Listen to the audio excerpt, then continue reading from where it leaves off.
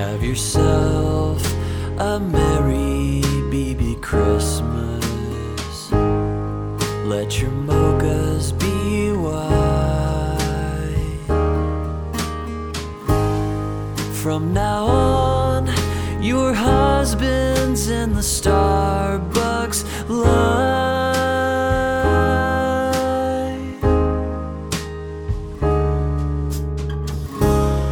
Here we are in the pandemic days, where fashion's gone away for good.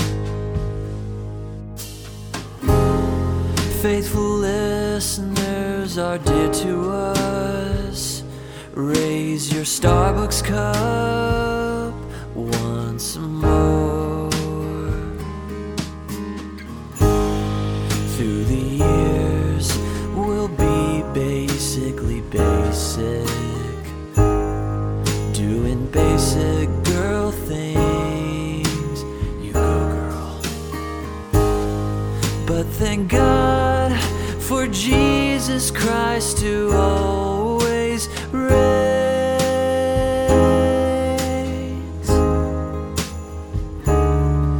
So have yourself a merry BB Christmas. Now.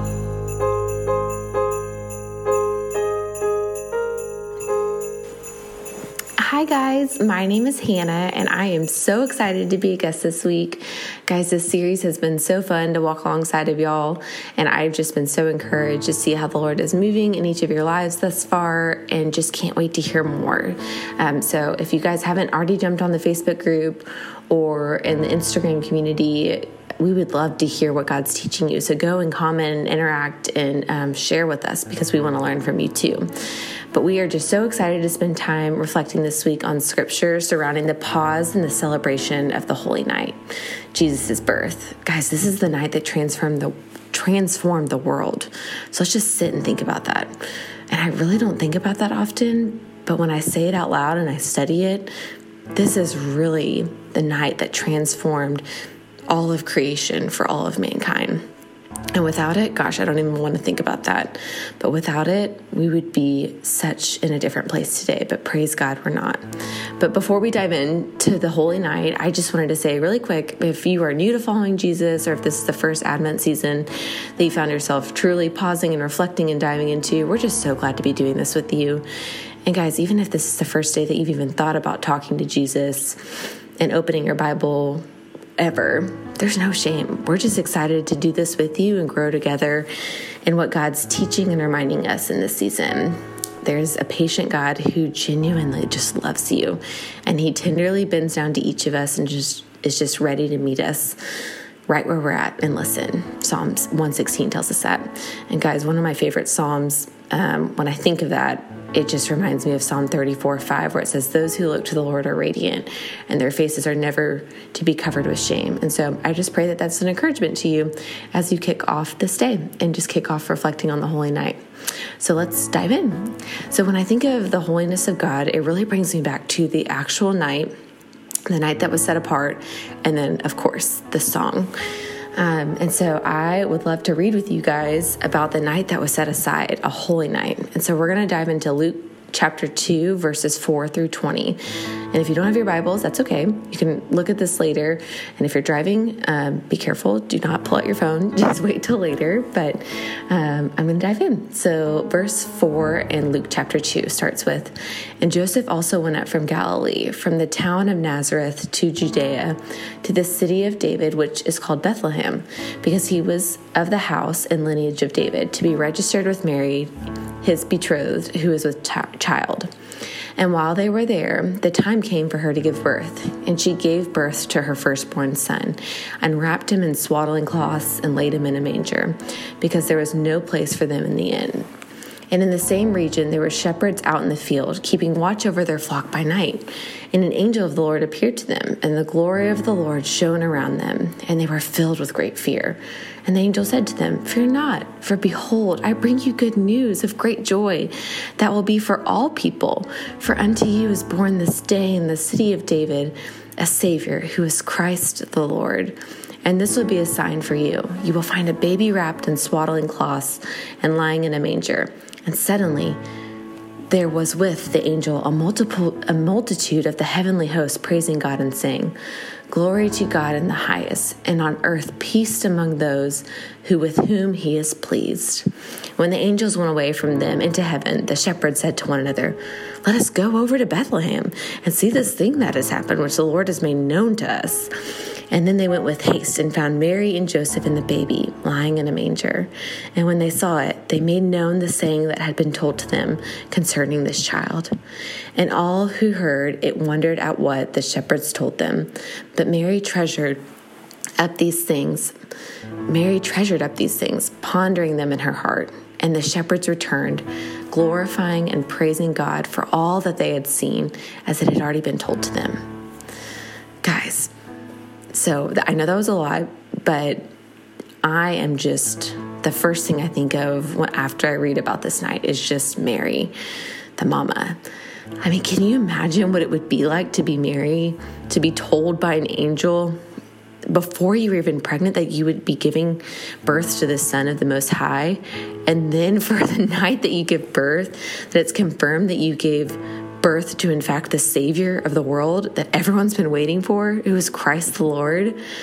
I have to read verses 19 and 20 over again to you guys because I just love these two so much. But it says, "But Mary treasured up these things, pondering them in her heart. And the shepherds returned, glorifying and praising God for all that they had seen and heard, as it had been told to them already."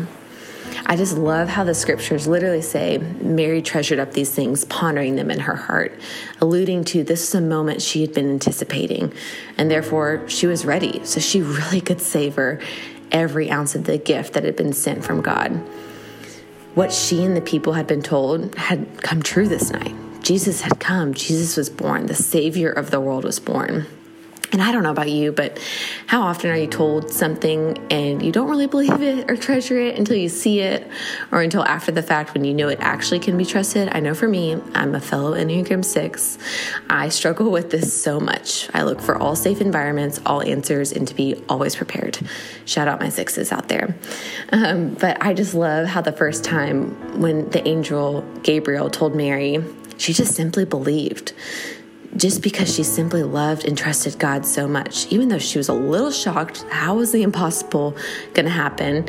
She was just such a servant of God, and she, even though shocked how the impossible would be possible, she was prepared and ready. So when the gift came, Jesus was born, she just treasured it so much. And then when the angel Gabriel came back again and shared the news with the shepherds, confirming that the Savior was born, there was a gathering of worshiping and celebration.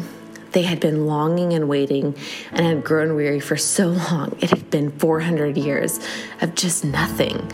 And finally, the Savior came. And so this just brings me to the first thing that stood out to me is, gosh, y'all, God can use normal people to allow holy things to happen. God literally used a normal woman who simply loved God, was ready and eager to trust God, and he used her to usher in the Savior of the world. So just sit in that. I know there's so many times that I discredit myself that, God can't use me, or why me? And no, look at the story of Mary and Jesus. This is just amazing. The impossible made possible because she just simply trusted the Lord. And then also the other thing that sticks out to me when I read about this holy night is the holiness of God and works of God are something that we should treasure and store in our hearts every day, even as we wait for those answers so we can savor his promises. God and his word are worthy. God and his word are worthy of being trusted. And so I don't know about you, but I can get focused on timing so often in my life of, gosh, this isn't ideal. And God, I wanted this answer by now, but we can trust what God's word tells us, and his promises never show up and come up void. They always come up as he says. And so we can trust that God is good and that he is for us. And as we look back at the story of this holy night and Mary and Jesus, we see a prophecy that was predicted in the Old Testament just totally fulfilled. Even after those 400 years of silence, the hope and the light of the world came to rescue us. God literally sent his very own son as fully man and fully God as a baby so that we could have someone to not just only relate to us in our days of suffering because he was fully man, but also someone that would fully cover our brokenness. This was such a sacred night. What a sacred night his entry was, because the perfect sacrifice has come. So the other thing that I think about when I think of just the holiness of God and one of the holiest nights is the song. So I don't know if your mind jumps to Mariah Carey. Mine does immediately. I cannot sing like her. Wish I could. Or if it's Shane and Shane. But this song, Oh Holy Night, truly can silence a room. When I read the lyrics of this song, and I encourage you to read these later, but I just immediately jump to a desperate need for a savior. I just read that through the words, and you can almost just feel it in your soul when you sing the song or you read the words. And I will not sing this for you. Cami or Amanda could break out a tune for you, and it would sound glorious, but I'll save you from my version. But as I read, Oh, holy night, the stars are shining brightly. It is the night of our dear Savior's birth. Long lay the world in sin and error pining, till he appeared and the soul felt its worth. A thrill of hope, the weary world rejoices, for yonder breaks a new and glorious morn. Fall on your knees, come hear the angel voices. O night divine, O night when Christ was born.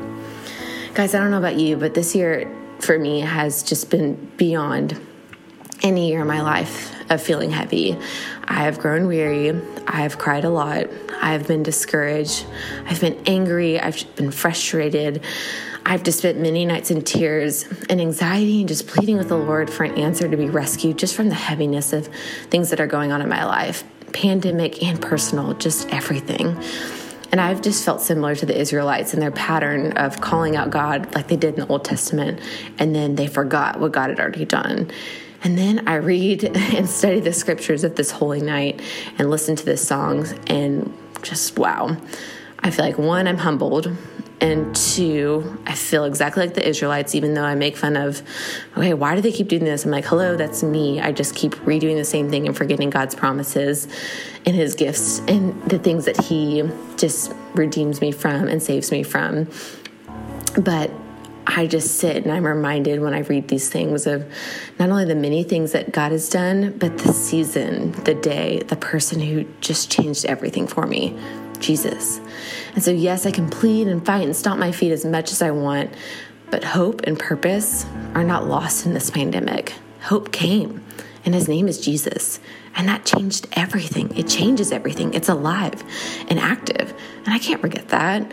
My weariness can turn into rejoicing because his purpose for my suffering and the unanswered things aren't lost on God. He's on the throne, and he continues to remain faithful, even if it's not in my time. And he will return again. He promises that. So we can celebrate and we can rejoice because we don't have to wait for a world to change to fill us with hope. The world was changed because hope came, so we don't have to wait for that. So I'm saying that again to myself, and if you need to repeat that to yourself, do it out loud. Hope has already come. He came. And then the lyrics continue on in the song. We read that his law is grace and his gospel is peace. Chains shall he break. Guys, he came to set us free.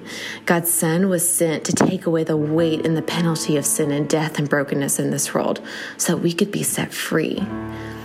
And then the song wraps up with falling on your knees, surrounding all, and sweetly listening to the angels praising his name. Guys, and if you just really reread that over and over, you just see this picture of there's no effort needed on our part.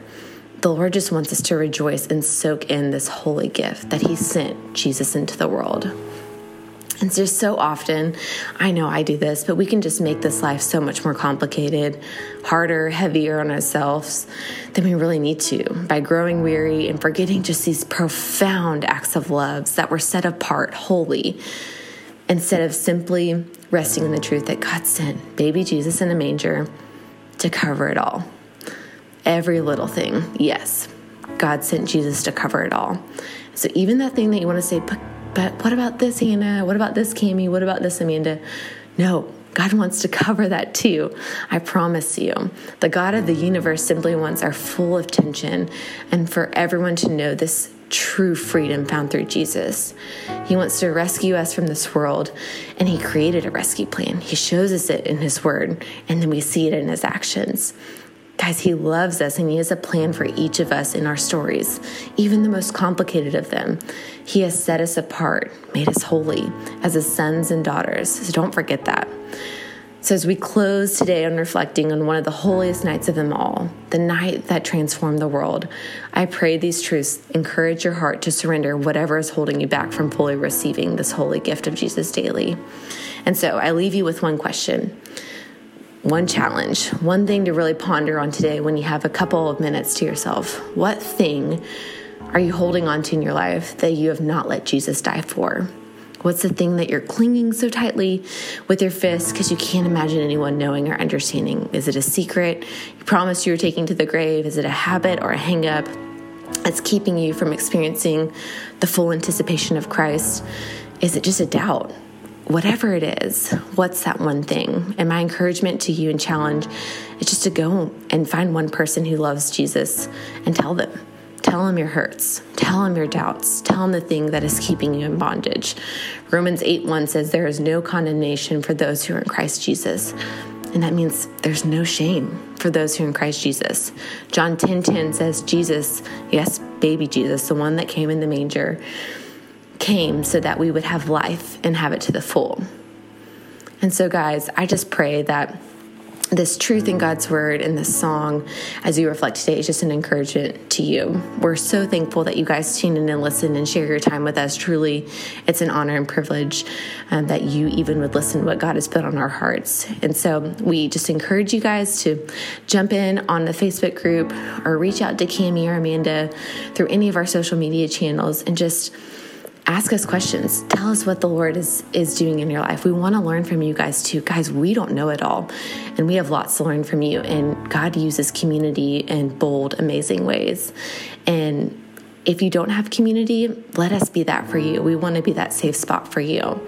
And so, guys, we love you. We're encouraged by you. And we just wish you the sweetest Merry Christmas.